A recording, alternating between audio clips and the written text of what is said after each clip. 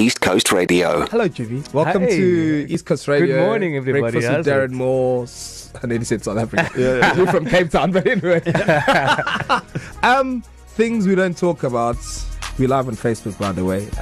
East Coast Breakfast. How has the album been so far? Yo, it's been so rewarding, actually. I think for me, I've been in the industry. Last year I celebrated 10 years. So to put this album out, now it almost makes me feel like a brand new artist. Yeah. Just because it's been so, I guess, bold and kind of new territory for me, not only in its content, but also just like sonically as a producer, as a songwriter. And then beyond that, it's just been cool to like really just, I think when I started, I was doing like in-store music signings, and it's just like, it's so crazy to see. Every album is a whole other different rollout and there's so much to learn. And it's just been an amazing process. So one of our first introductions to our public was Jimmy Nevis and Heartboxing. Yes. Right? Yes, So how has your style changed? What's different? What's the biggest difference between Heartboxing Jimmy Nevis and things we don't talk about Jimmy Nevis? Oh, I mean, well, first of all, I'm not I think this album started because I decided I didn't want to be a people pleaser anymore. I wanted to disrupt my own rules and break them. And so I think it's definitely a lot more unapologetic.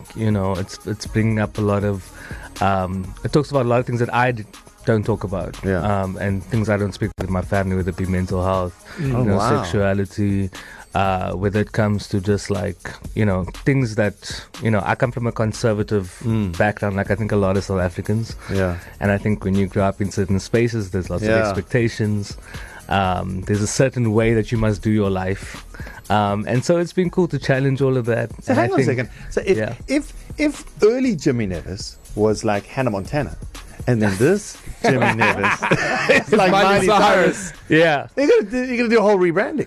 I mean, I can buy myself flowers. Shout out. So look at that. But it's really funny. Like I often used to joke that I used to feel like Hannah Montana because I used to like wear this like wide hat and things whatever. And the moment I would wear certain clothes, people would recognize me. And the moment I didn't, it was fun. So that was actually a running joke. My friends used to call me.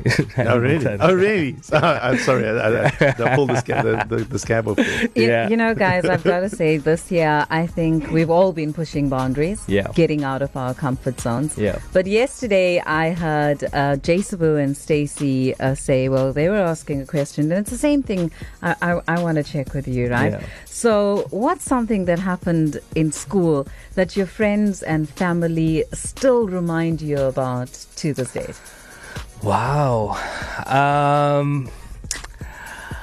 I think maybe when I was like really young in primary school, I was always a super confident kid. Oh, really? Like, I used to sing in church, but I used to sing like I'm at the Grammy Awards. You know what I mean? For me, that was like, but, naturally as you get a bit older, like when I started, I think later primary school, I started getting very shy.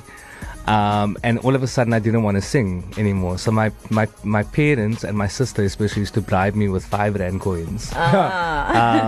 And then eventually I started making deals and I used to collect 5 Rand coins and then go and sing in church, So that was kind of like, they always said that I'd be, I was destined to make money somehow.